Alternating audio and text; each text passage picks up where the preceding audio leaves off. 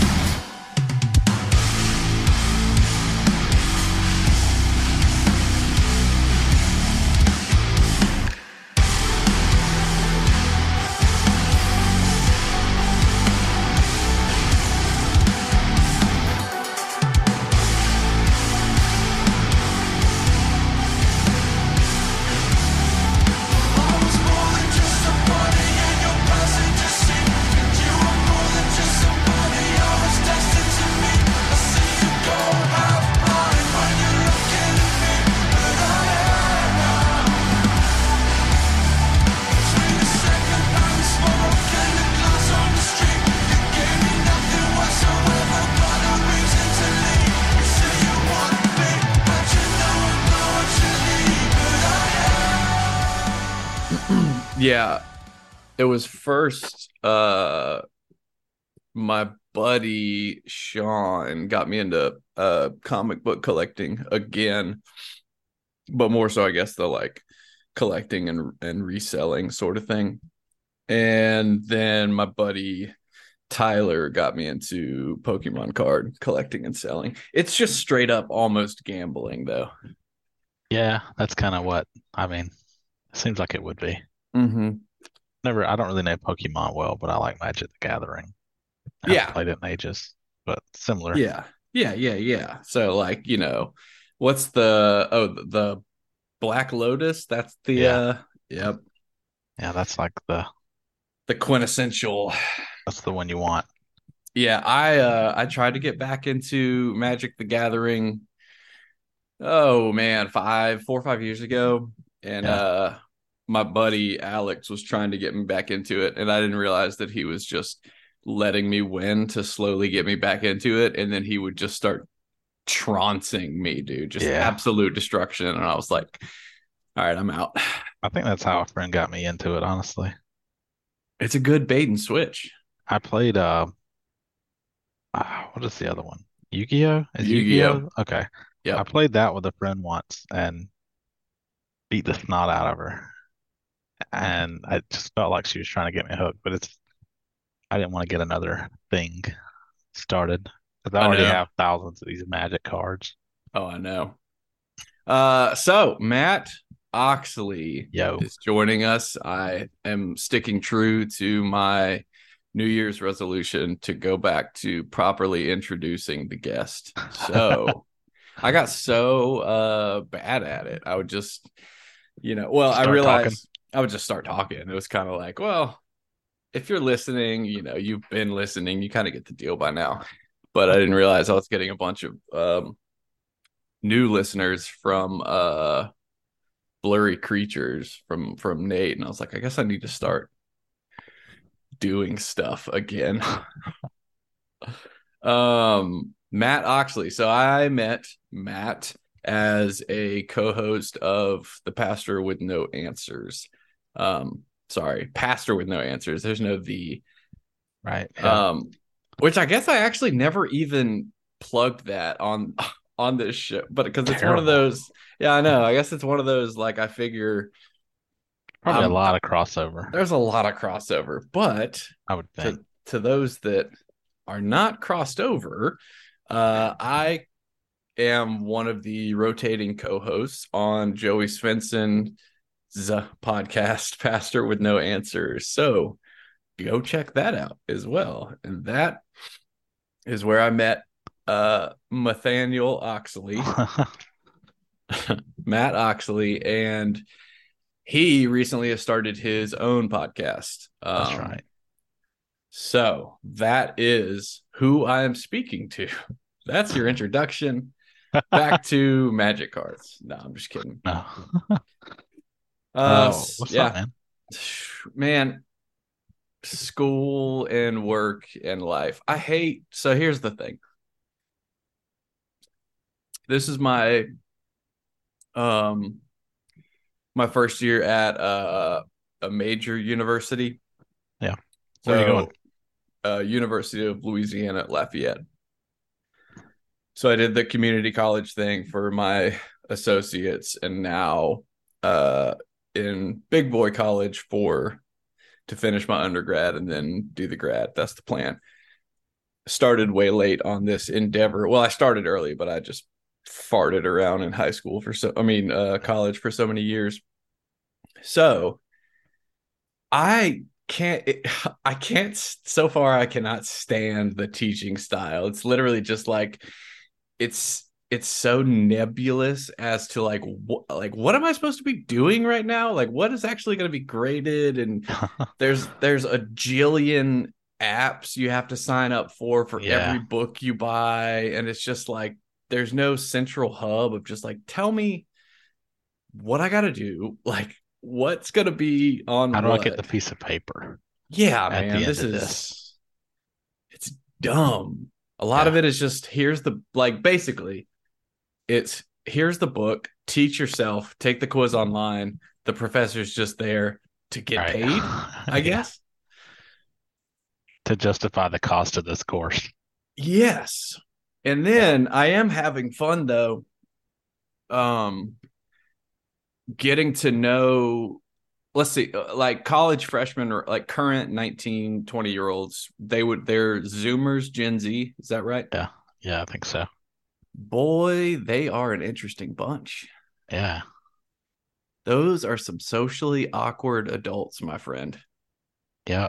I mean, they went through like their senior and junior years were like COVID, so they were That's right. isolated, That's isolated right. at home and didn't know how to socialize anymore. They probably, I mean, I did the same thing though. I like completely isolated and I'm just trying to like make friends again. How old are you? Are you my age? I'm 35. 37, Okay. 30, yeah, So you're a little older. Um, you're closer to the grave than I am, depending on. absolutely. No doubt about that. Yeah, but it's so did you do the college thing? Nope. I Nope. I self-educated really. You're I did I just lucky. picked up a bunch of books and started reading and learned my trade. And which is what IT? Yeah, I Yeah. do various IT services and computer repair for the Uh last 20 years. so can you tell me what's wrong with my computer? Probably, yeah. I I'm can just connect kidding. to you and fix it up. Oh man. I sit So right here all day and I work. I work from my chair and I hardly ever have to leave it. It's great. you do like it? Yeah, I love it. I make I my own schedule. I turn my phone off anytime I want. It's kind of great. well that's nice. I got super like I'm very the good thing about going back to physical class is that like I'm out of the house finally. It's I got Yeah, way too stir crazy just always being home. yeah. I spent like most of COVID, which is still going on, but I spent most of that time in a marijuana induced haze. Hey, all right. And I was like so isolated the whole time. I became paranoid. I couldn't really handle people anymore. It was just even the thought of like going to Walmart to pick up stuff was just overwhelming. And I think it Whoa. was like mostly the weed. But I Yeah, finally got off that not long I ago. was about to say. Yeah, I stopped smoking in November and like I can handle Really? people again. Yeah. Yeah. I think it just has a bad impact on me. I don't know. And it It is addictive for sure. Thank you. Oh my God. For Say it sure. again for the people in the back. Weed is addictive. So so that's I didn't even know I remember now that you said that on Pastor with No Answers. Yeah. But that's super interesting. So how long had you been smoking before this quitting I think I consistently? started in like 2019.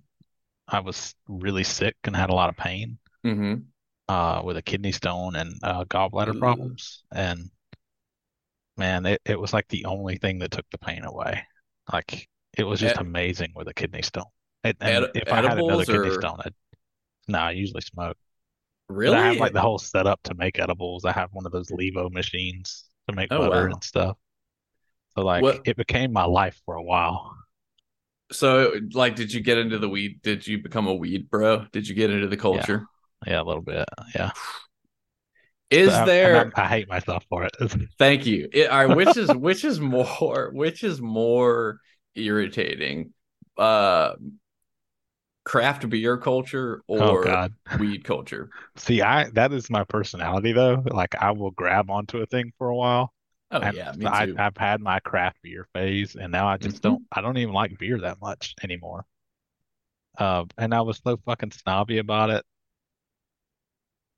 And around here, like deep south, you're in Louisiana, so it's Hmm. probably about the same, except for you're in Hmm. college town. Um, you've got Miller Lite and Bud Light. I mean, it's mostly a dry county here. It's hard to even find alcohol, but Where are you at? You're in. uh, yeah, Middle Georgia. Oh, okay. Yeah. Why did I think you were in Charleston? What part of Georgia? Uh, Eastman is the name of the town. It's a small town, about 5,000 people. What's the closest big city? Macon, Macon? I do. Yeah, Otis I do Redding. know Macon. I Yeah. was I was born in Decatur Oh, okay. Yeah. near Gotcha. Yeah, I thought Stone you were from Mountain. Georgia. Yeah, Good old racist Mount Rushmore. absolutely. We would go to the laser show at Yeah, I've Stone been Mountain every once. year. Yeah. It was fun. It was fun.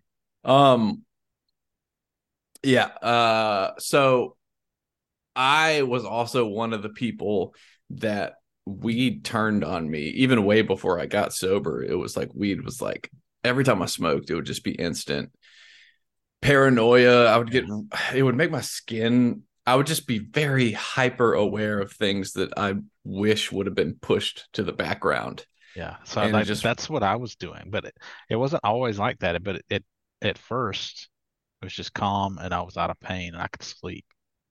But then the last like year, it was just my heart's just racing, just going like 160 for nothing.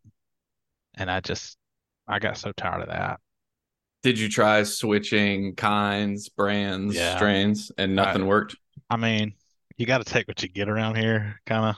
That if you say, "Hey, was this an indica or sativa?" They're just gonna be like, it's they'll just make some bullshit up. It's Right, Bananas right, Foster or some shit.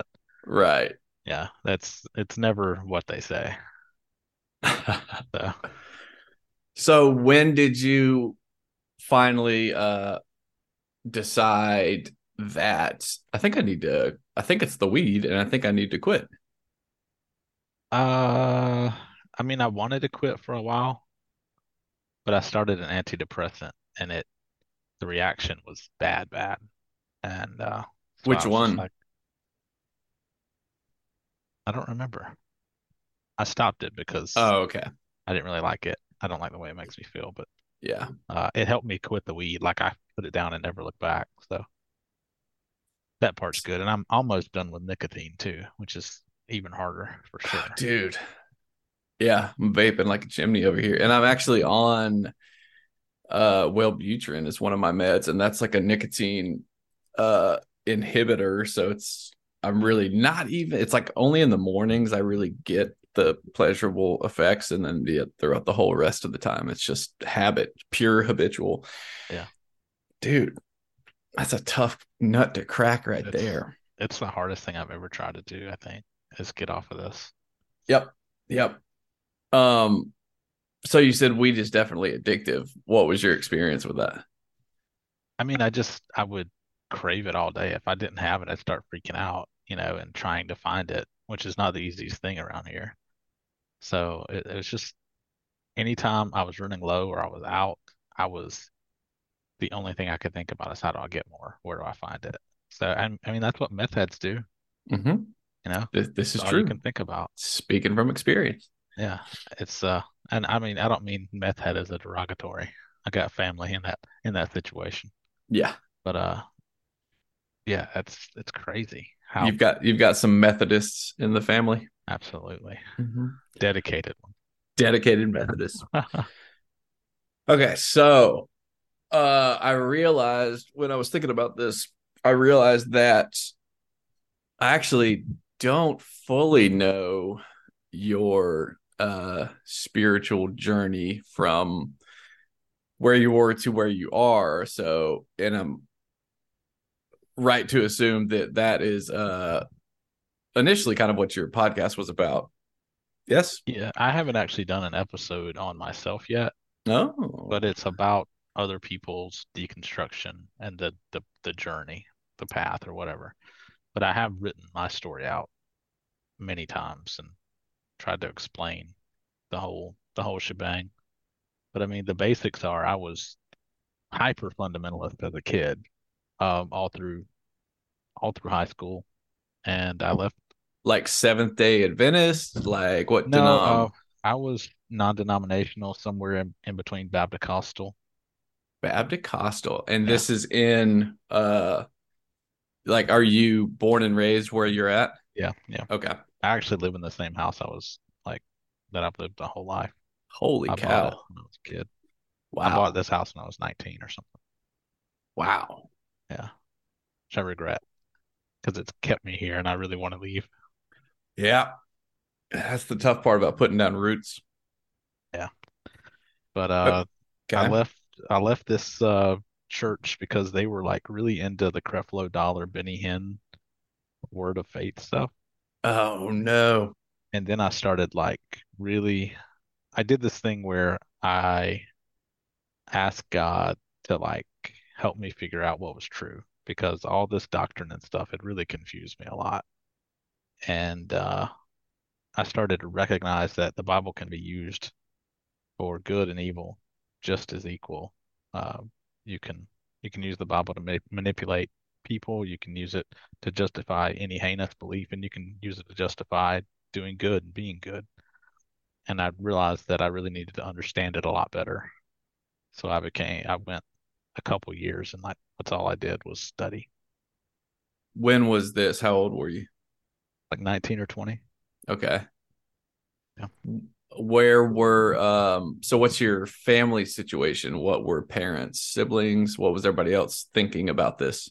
I didn't really grow up close to my siblings, so they were really not a factor. My Okay. mom was not religious, but she is now. So I was like the religious freak in the whole family. It was all. Who was bringing you to church as a kid? I had been taken when I was really young, and I guess I started getting picked up by the pastor or something. Like I wanted to go. It was like all I wanted to do was That go to church. is fascinating. Yeah, my religious indoctrination is almost entirely on me, except for I did have influences in my life.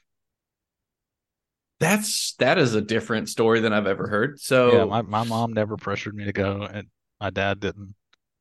So there was nothing like that. But like I grew up in an incredibly abusive household, and it was okay. like an escape, you know, and something reliable. Like I tell Yeah. people that like I needed a, a loving father Mm-hmm. to kind of replace the one I had, Uh-huh. and that's why I went full bore into Christianity. That's and they say as well, our first conceptions of God come from our father. Yeah. And then secondly are the parental unit itself. So it's yeah, that's so you found family and fellowship and paternity in this fundamentalist church. Do you think how different? I mean, kind of a useless thought experiment, but how different do you think it would have been if you would have been brought up or brought to? Um, I can't even think of a good like I don't know Preston Sprinkle or Francis Chan or like Greg Boyd's church, something that's a little more progressive Mainstream. and yeah, even like I would say properly Christian, like Well, so actually. the thing is, the church that I was at last, I don't know if I would really call them that fundamentalist, but I was. And like Oh, they were not fundamentalist enough for me. So like I said, it was self-imposed. Like I wanted to not be in error ever.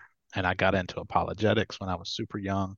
I have a library, just thousands of books from other religions and cults and that I started when I was 13. I, just thousands of pieces of material from other beliefs so that I could justify my own and argue against theirs. It's just part of my personality is that I take things to extreme always. mm-hmm. I'm always going to be on usually the furthest left side of things.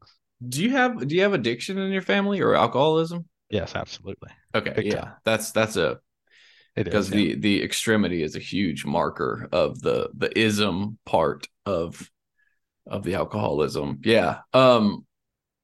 So I always ask this question too, and sometimes it's tough to put yourself back in those shoes. But as a young child,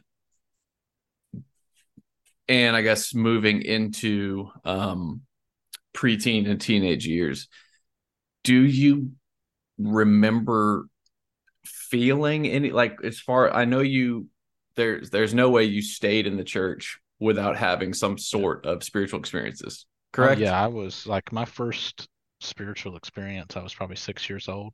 and I was speaking in tongues at a small Pentecostal church um, on revival nights, and I got quote unquote saved. Um, and like I don't think I had much of an understanding of what was going on, really, because I was really young. Yeah, I don't And I think mean, it's it's chaotic. Pentecostal churches are fucking chaotic anyway. So there's very little focus on doctrine or anything like that.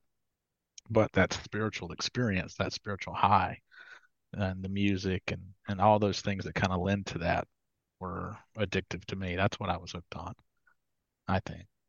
yeah. I've said that before a lot of times. It's funny too, and um I think that is a lesson I have been being taught in the past few years is especially since I mean, I am an addict and I got really, really hooked on spiritual experiences as a feeling, like as a Yeah, a sensational feeling, right? And I always think about the whole milk to solid food thing. It's like, okay, that sort of stuff served me well in the past, but it's like I think I'm being taught and led to like not rely on that as much because it's yeah, then it becomes the only marker for which I gauge how quote connected I am or how close I am. It's like if I'm having these blissful yeah. experiences, right? So Yeah, outside of those in church type experiences, like in your private time, what was the relationship like when you believed? I would say that it was extremely personal, very I I prayed constantly.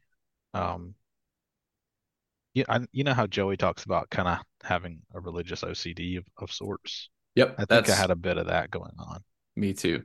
Yeah, Joey's story has kind of helped me recognize that about myself is that I think I was obsessive compulsed, and that was kind of driven by a fear of hell and a fear of being wrong or Me rejection or too. How whatever many it was. how many times have you said the sinner's prayer? Maybe two or three. I don't know. Oh, Not a that's lot, it? but I was Those are baptized a few rookie times. numbers, bro. You need to Yeah, pump no. those numbers up. Well, I was such a fundamentalist. It was like I also Ah. stood in judgment of everybody else. So it was like, your faith is not as good as my faith. Mm. You're missing something. I hated Baptist with everything in me because I felt like they were like just a bunch of rich snobby people. And I had influence in my life that was kind of from the church I was going to that kind of lent itself to that made me believe that way. But I stood in judgment of other people a lot, Hmm. especially religious people. And it was almost the worst kind of judgment where like you felt 100% justified Yeah. and well, it's even more than justified. It's like uh called and commanded to Yes, pass absolutely. judgments. Yeah, yeah, Yeah, yeah, I mean, I was looking back, I was a really cocky 13-year-old that yeah. that no wonder nobody really liked him. And like, but see, the way that I did the whole condemnation thing, it wasn't like, oh, the homosexuals need to get saved and repent. It was like the Baptists need to do better at feeding people. Mm, And why aren't you speaking in tongues? You're not experiencing the fullness of God. Things like that. It's like little mm. things like that that I don't know that became kind of hyperfixations for me. Okay, so where did it go from there? When I was 19 or 20, I had left my church and spent maybe a Be- year out of church. and you left because it wasn't fundamentalist enough. Right. Well, Okay. they were focused on like the Benny Hinn Creflo Dollar thing. Okay, That gotcha. was like all you Pros- heard about was prosperity gospel. And Ugh. like at first I was like, okay, yeah, this makes sense. And then, you just read the Bible just one more time and you're like, no, that's fucking ridiculous. Right. Something about selling everything you have is is a life-changing gospel, in my opinion. We can get to that later, but um, I left that, and somewhere in the next 2 years, I stopped calling myself a Christian. I used the term ex-Christian because I didn't want to be associated with it, which, another pompous way of going about it because that's Mm. who I was. But um, I prayed to God to like show me, fix it for me. I just want 100% of what's true and nothing else. Um, and I mean, within maybe 2 years, I had to just say, I don't believe anymore at all. And all the dominoes had already fallen, and I just didn't realize it. But I started What do you questioning. mean? I had already questioned, is the Bible inerrant? That's kind of the first domino for most people. Hmm. And, you know, learning a little bit about church history at the time, it just changed it, it can't be. And It Oh, it can't be inerrant, is what you're saying. right, yeah, that Right. that just seemed impossible to me. And like I think for me, it's like because I'm like an all or nothing kind of person, that one domino is really all it took. I was just in major denial about it for a couple of years and suicidal. And, I felt like I was losing everything because that was this imaginary relationship that I had built up in my head was really all I knew. It's really the only thing I cared about that made me happy. And I, I really lost touch with the reality for a while because I just didn't know how to parse a world without a God. So what did losing touch with reality look like for you? But mostly I was incredibly depressed and I Hmm. planned my suicide just dozens and dozens of times because I didn't know. It was kind of like a dare to God. Hmm. That's Hmm. the way it felt at the time. Kind of like when Lieutenant Dan's on top of Yep. the boat, Jenny, and just shaking Taunting. his fist. It's like it was like that. And that's the that scene is really powerful if you apply it to like what my life felt like at the time, because it felt like this, Lieutenant Dan had lost everything and he had been through hell and had seen so many people die, and I felt like in the same way that he felt like his country turned on him and his God turned on him. That's the way I felt. Just felt like, I had been abandoned.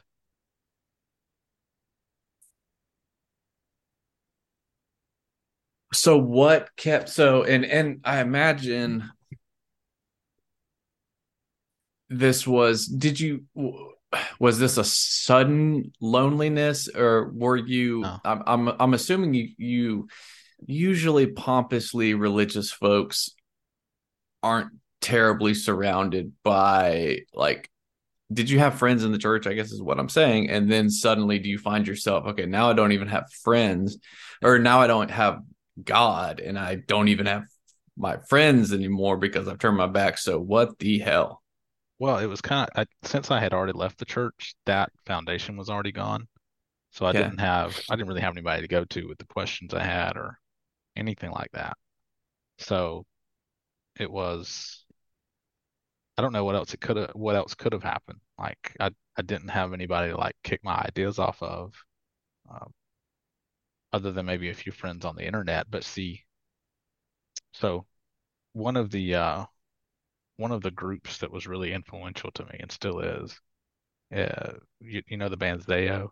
Oh yeah. Everybody knows Zayo, the Yep. greatest Yep. band of all time. There was a forum back in the day called Bleed Zayo, and it was just a bunch of Zayo nerds, maybe 20 of them. It wasn't a lot of people, but I had been on that since I was 14 or 15, and everybody in that forum was experiencing deconstruction and talking about it at the same time that I was going through it. And that was probably like the place that helped me the most to really understand what was going on. Because like at first it was like, no, you guys, this is crazy. You can't possibly be thinking that, universal salvation is true. That's insane. And then, I was like, well, that doesn't make sense. It's I was like the last one. of that group to start to go away from my faith.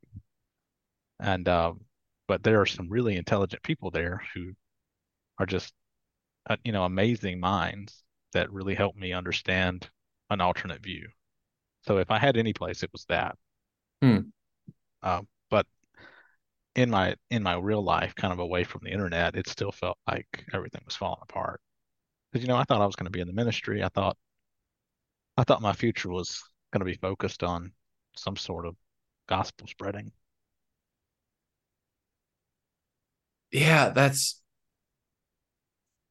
I'm trying to even that's I trying to even get into the headspace and Yeah, it's a hard headspace to be to it like yeah try to because understand. I guess it's almost like the simplest thing. It's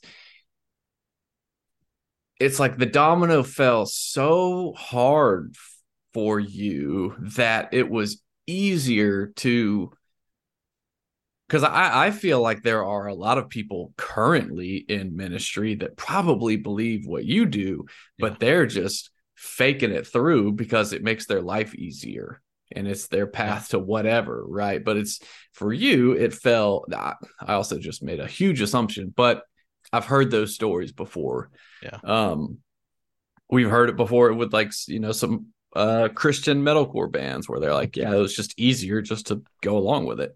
right. Um, whereas you were just like, and maybe it is that extremism you're talking about. You're like, Yeah. there's no effing way I can fake this. Yeah, I mean, I there was a couple years where I couldn't admit to myself that I didn't believe anymore, so there was like a lot of denial there, but I couldn't have done that for decades. I have a need, and I think this may be related to like my addictive personality. I have a need to always be 100% genuine in everything I do and say, which Mm, sounds, again, that sounds really I'm pompous with you. and self-aggrandizing, but like I don't see the point in not being 100% on everything.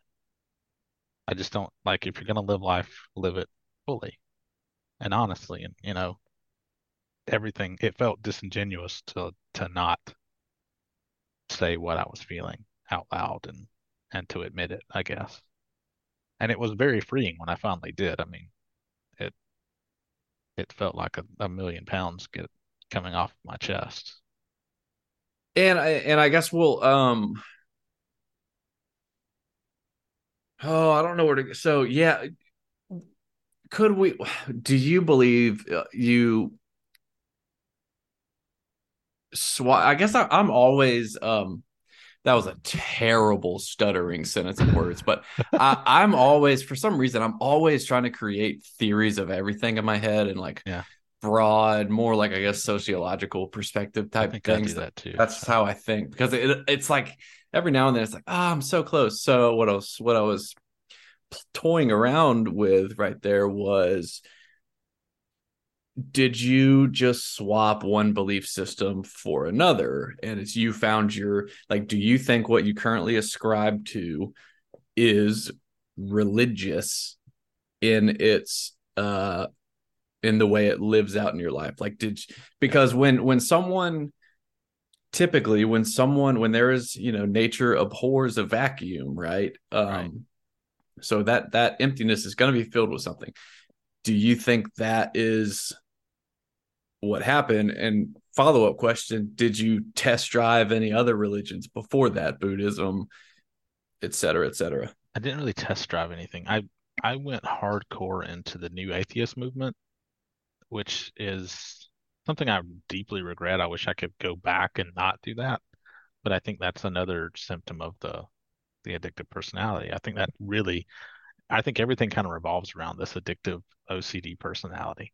Can you define that movement for me? Also, the new what It's is that Richard Hitchens? Dawkins, Hitchens, really pompous assholes who think anybody that believes anything is just a fucking idiot.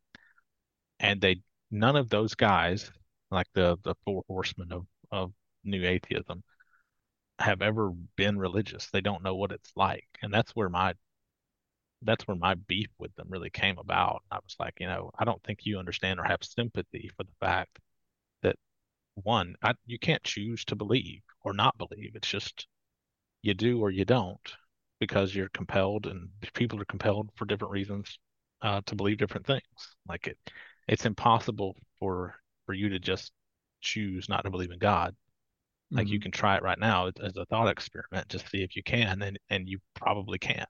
I can't. And I realized that, you know, while I was like gung ho in that movement, and I had a lot of friends in it, I just I didn't like the taste it left in my mouth. There was always this arrogance, and I started to really dislike the arrogance that I had always shown, from childhood about my love for God and things like that. And that translated into an arrogance about knowing everything you can about science and biology and evolution. And so it all kind of comes full circle. I'm still acting like the same person. It's just for that new atheist kind of line of thought, which I wouldn't call it a religion, but it does have some religious aspects. It does have its own prophets. And Yeah. I'm definitely not there now. I have a lot of distaste for it, but it was probably 5 or 6 years. That's like God, it's all I talked about and debated all the time on Facebook. And Do you I think a mean, part of that was, I mean, it has to have came from the same depths that apologetics sometimes come from, yeah, where it's like, on the one hand, I'm arguing um, to convince you. On the other hand, I'm arguing to further convince myself of this yes, thing that is true. absolutely, yeah. Did you find like new purpose in, like, what was it like? Oh my gosh, I've arrived. Like, this is, which felt better, this new born again atheist or the fundamentalist Christian? Probably fundamentalist Christianity, I would say.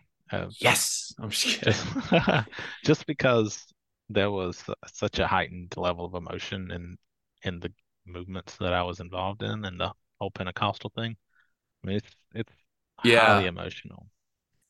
yeah. I always refer back to my only big fundamentalist experience was the first inpatient treatment center I went to was a fundamentalist place called Bethel Colony of Mercy in Lenoir, North Carolina, That and sounds fundamentalist. it was and this was, dude, it was full of hardened Yeah, criminals, convicts, like a lot of prisoners or ex-prisoners, ex-cons.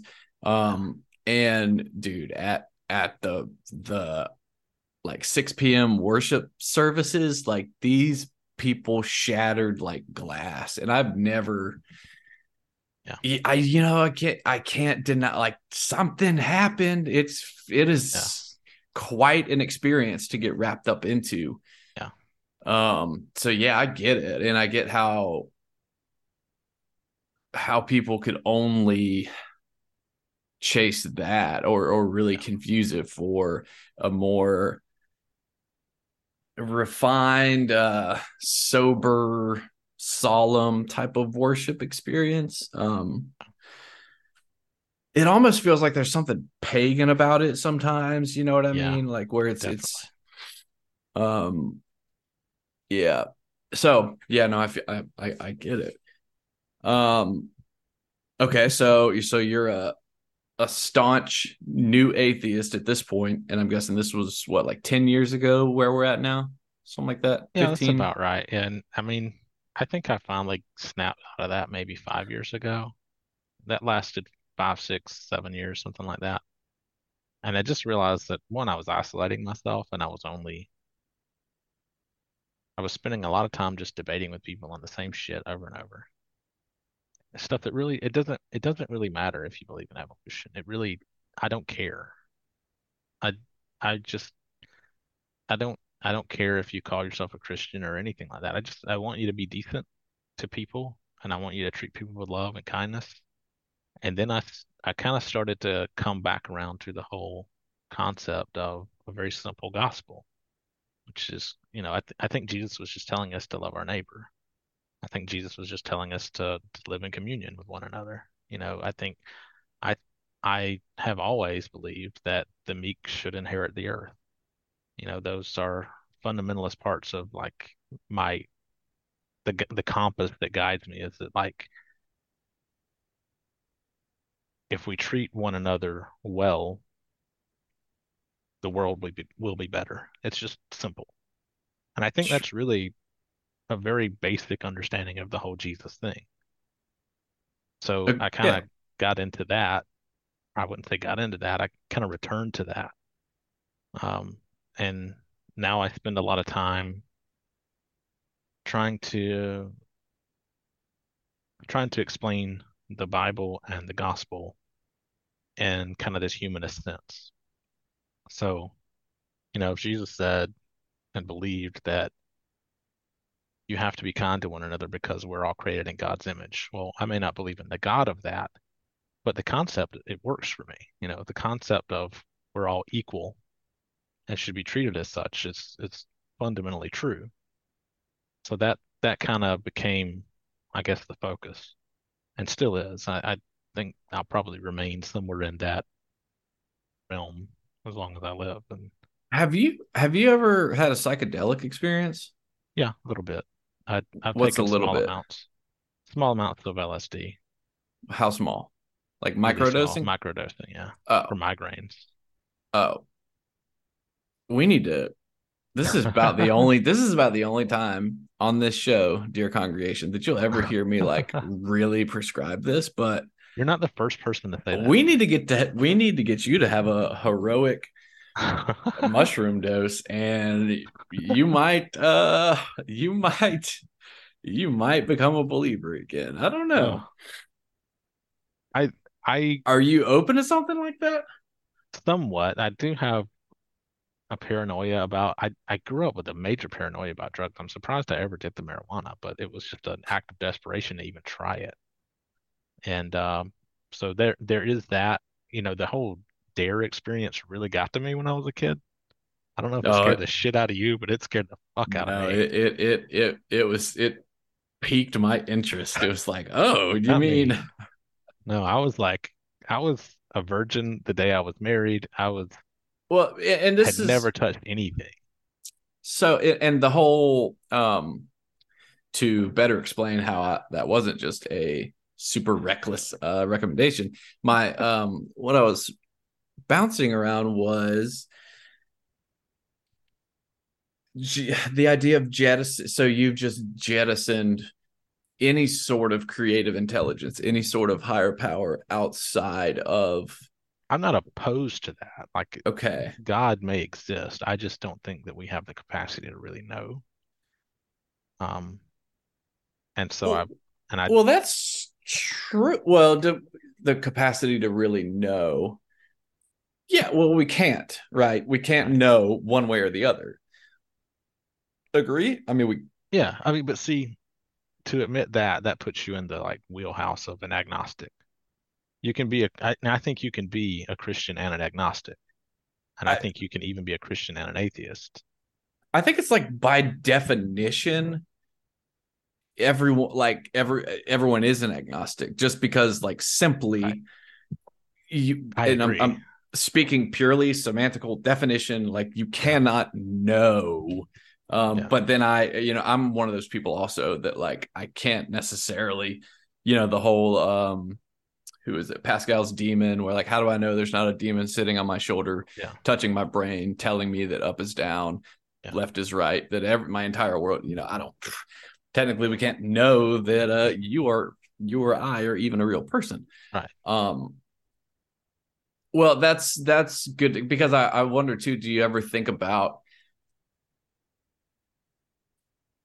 are you holding things with a closed fist, or are you kind of taking everything as it comes with any sort of open-mindedness?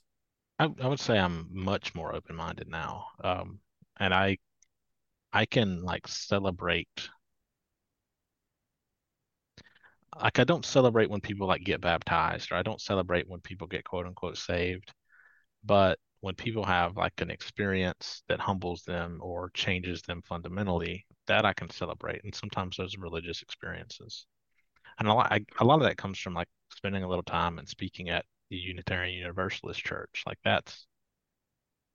they've found a way to do what I couldn't do, which is like just embrace it all and take what you can and get what you can out of a religious concept. And that's not something I was able to do without either fully committing to it or, rejecting it outright. And so I would say that I don't reject Christianity outright. There are pieces of it that I believe and adhere to in my life. In fact, I would say that compared to most people who call themselves Christians, I'm probably more strict morally than most. Um, and it's just a different set of morals too, though. So my morals are not really reflected in your traditional, you know, Baptist or Catholic liturgy.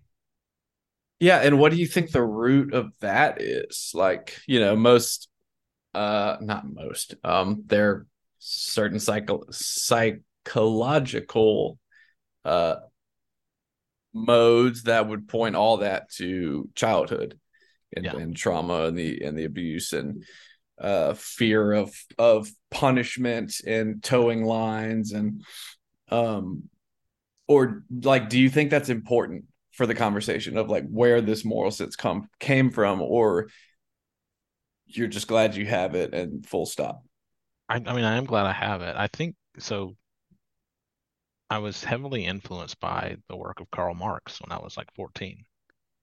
And I joined the Communist Party USA at the same time. And that, While a fundamentalist Christian? yes. And like that's kind of the thing that's always been a little different with me is that like my view of Christianity has always aligned very well with Marxism.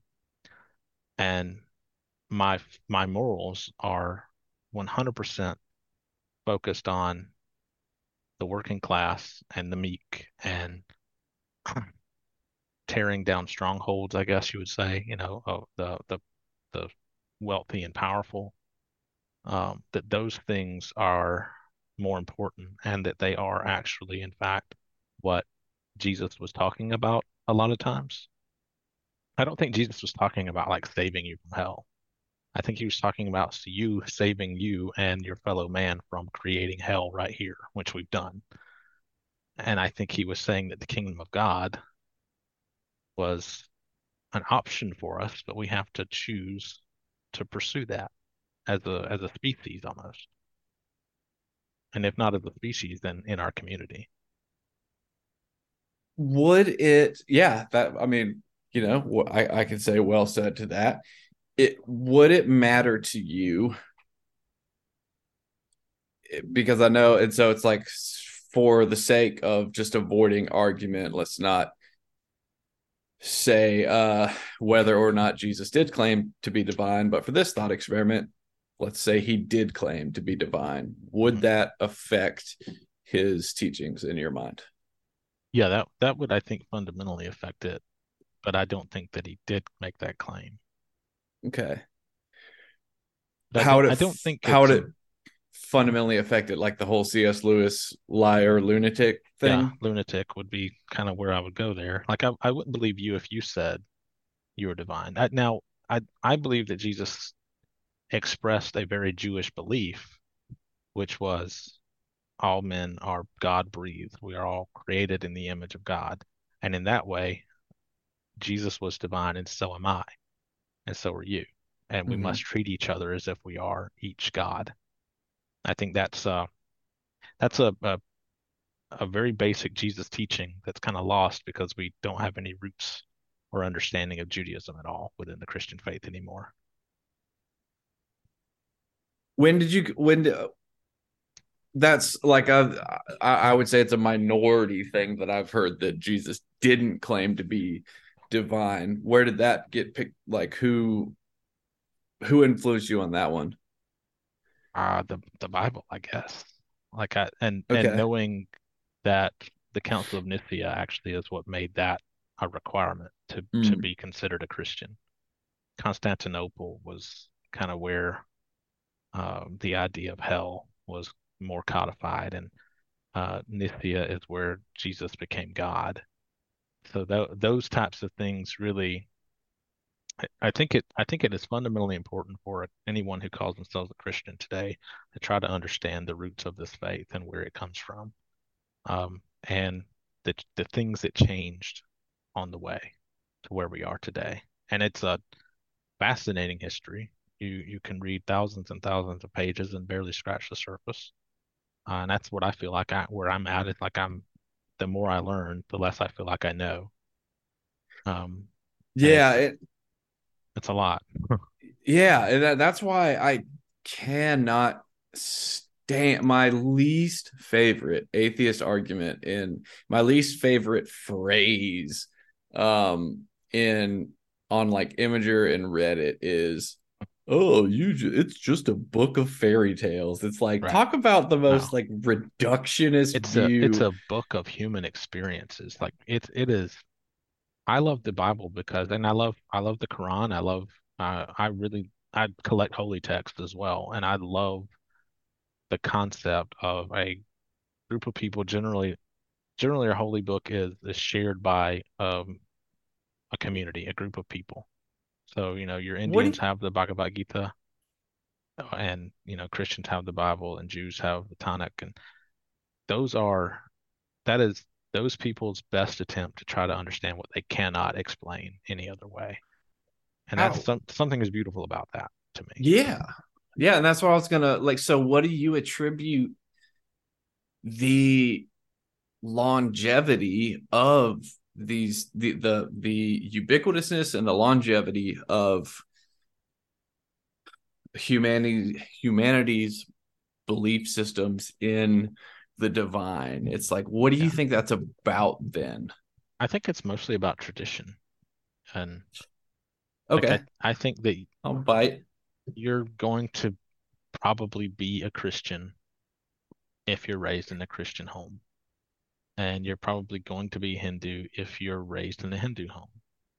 Now, you may stray from those things um, as you age, but if you were not exposed to it, if you were in a vacuum, which is another impossibility to really understand, to really claim or to produce in any way as a vacuum of religion. I think outside of that, you're going to come up with some sort of belief or a personal God of some sort because it's been told to you that that exists. And anthropology is one of my favorite things, and like one of the first guys I ever read, first anthropologist I ever read was a guy named Albert Churchward, and I was like 13, 14, really loved his work, and he explained God as this evolution of what was at one point the simple belief that the sun protected us from the night. And that belief turned into worship of the sun and eventually worship of animals and panentheism and things like that. God is in everything, or God, or everything is God. And that evolution kind of continued until more more influence was kind of added. So Judaism started off as a pantheistic belief system. There are 30 or 40 gods in their original pantheon, but in the end, it was decided that we should focus on the one, and his name is El, and he's kind of he's the creator of all things. And that history, that evolution of belief is influenced both by our experiences and by the people that are telling those stories. So I guess that's an attempt to answer that. Yeah, no, it is always fascinating to me, and I think this is sort of the body of Christ, if you will, of the differences in perceptions and interpretations of things, like, because it's my anthropology, the science of anthropology to me is like so frustrating. I feel like there are Yeah. so many just like crazy gymnastical leaps taken to be like, Yeah. okay, it's just the things that just don't make sense to me is like Right. how outside of like for it, my biggest like for or not my biggest, but the easiest one for me is like ayahuasca, for example, Mm. where so you're telling me that that one day like how like so the explanation is trial and error, but it's just like so you're telling me that people just one day figured out that if you take the root of this tree and combine it with this leaf of the one of trillions of species in the Amazon and you Yeah. brew it this specific way and you drink it, that it tastes disgusting, so it's counterintuitive to drink, Yeah. and then you wait and then you vomit and then you'll have this profound experience. It's like so that just happened by why Yeah. I uh, think a lot of shit happens by accident, oh, So but much like happens I by can't even accident. think of a scenario. But I see I kind of I feel like it's I mean, to a degree, but it's like, can things happen by accident without being built on the? I don't know, man. I mean, there's just some things I can't even imagine a scenario of how it would just happen and let alone be repeated. It's just like the odds of that to me, I just can't get down Yeah. with that. I mean, I guess like for things like that, I think if we consider that there have been billions of people to have existed in the past, and those billions of people all had, billions of their own experiences, and at Back some then, there point, wasn't billions, though. no, but I mean, over time, you're kind of looking at what 15 billion or so people have probably lived in total. 8 billion of them are alive now. Uh, Too but many. yeah, it's way too many. Fuckers, no. Yeah. Um, no, I on the whole idea of Malthus, like I think we can live in harmony with the world.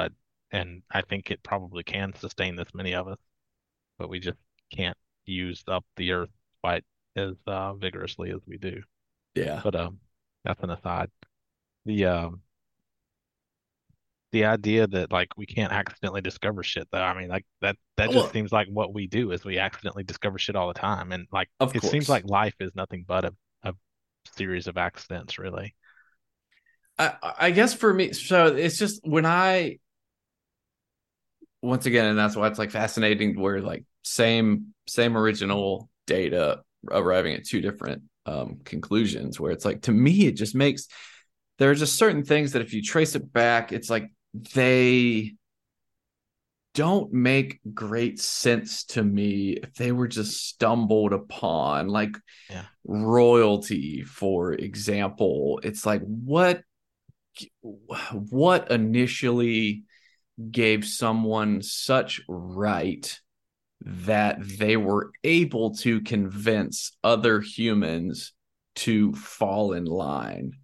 yeah, It's I mean things like that where it's like things, making the familiar strange, where it's like okay, things we take for granted, it's like but really think about like the genesis of these things and how does that make sense in, well, for one, like I don't um I hate and I guess it's not a terribly supported anthropological idea that mankind at any point, like once you get to Homo sapiens, that at any point they were any dumber than we are currently. Like yeah. that's nobody believes that. So it's like, okay, I mean, I I don't know. I Yeah, wonder if maybe they were much smarter in some that's what I'm ways. saying. That's what I'm saying, especially in like a more richly oxygenated environment and, you know, Yeah, I mean, I think the argument can be made that we are probably at our dumbest now, because we are, and I'm not trying to be all hyper environmentalist, but like I'm just trying to be a realist.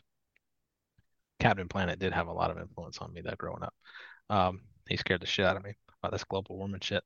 Um, but like we now support a system that wants you to believe that resources are completely unlimited, that oil will come out of the ground forever, that we can consume 10 billion barrels a day and it'll just keep coming. It's never going to go away. and that you can chop down every tree and destroy the rainforest and do all that, and it's just going to be fine, and there won't be any consequences. Like that's really what the system of capitalism teaches us. It's trying to Hmm. convince us that this is all going to be forever. But in reality, like the people that came before us, and I don't mean like the white people, like the people who were originally on like American land, Hmm. they had to find a way to live in harmony with this, and they believed in preserving it. And like in that way, they're much smarter than us. Just because, Hmm. we have nicer homes and cars and shit does not make us smart. We're just destructive. And Yeah. I think that they were not destructive. And so in that way, much, much more intelligent than us and much more accomplished than us. Yeah. Agree on that And one. I am not like Mr. Environmentalist. Like it's not like, Hey, you know, looting and polluting is not the way. Here's what Captain yeah. Planet has to say. It's S. I wasn't allowed to watch Captain Planet because it was too Oh, new age, but oh wow. I snuck it in there. Nice. Yeah, good shit. So, I love it. sorry, Miriam. I hate. All right, man. A good combo, man. We could keep going on that one for a while. Um, okay, so plug your show, and I will Okay. also be a guest on his show in the near future. So I'll be sure to post a link to that episode. But go for it. Give the Yeah, my plugs. show is called The Great Deconstruction. We've only got 2 episodes out so far, but they're pretty good, I think. Not bad. A couple hundred of the people have listened to it, so you can find The Great Deconstruction on my Substack, which is at revoxley.substack.com, and on iTunes, and what's the other one? Spotify. Spotify. It's on all the places. Just look for it. It'll show up. Give it a 5-star rating. I really need it. Trying to Yeah, yeah. trying to get famous here. Not really, but Yeah, the ratings and reviews at the beginning help a ton. yeah. And as always, send me an email, church and other drugs at gmail.com, patreon.com/church and other drugs, and storefrontier.com/church and other drugs. Get on. Until next time, people, I got a lot of things.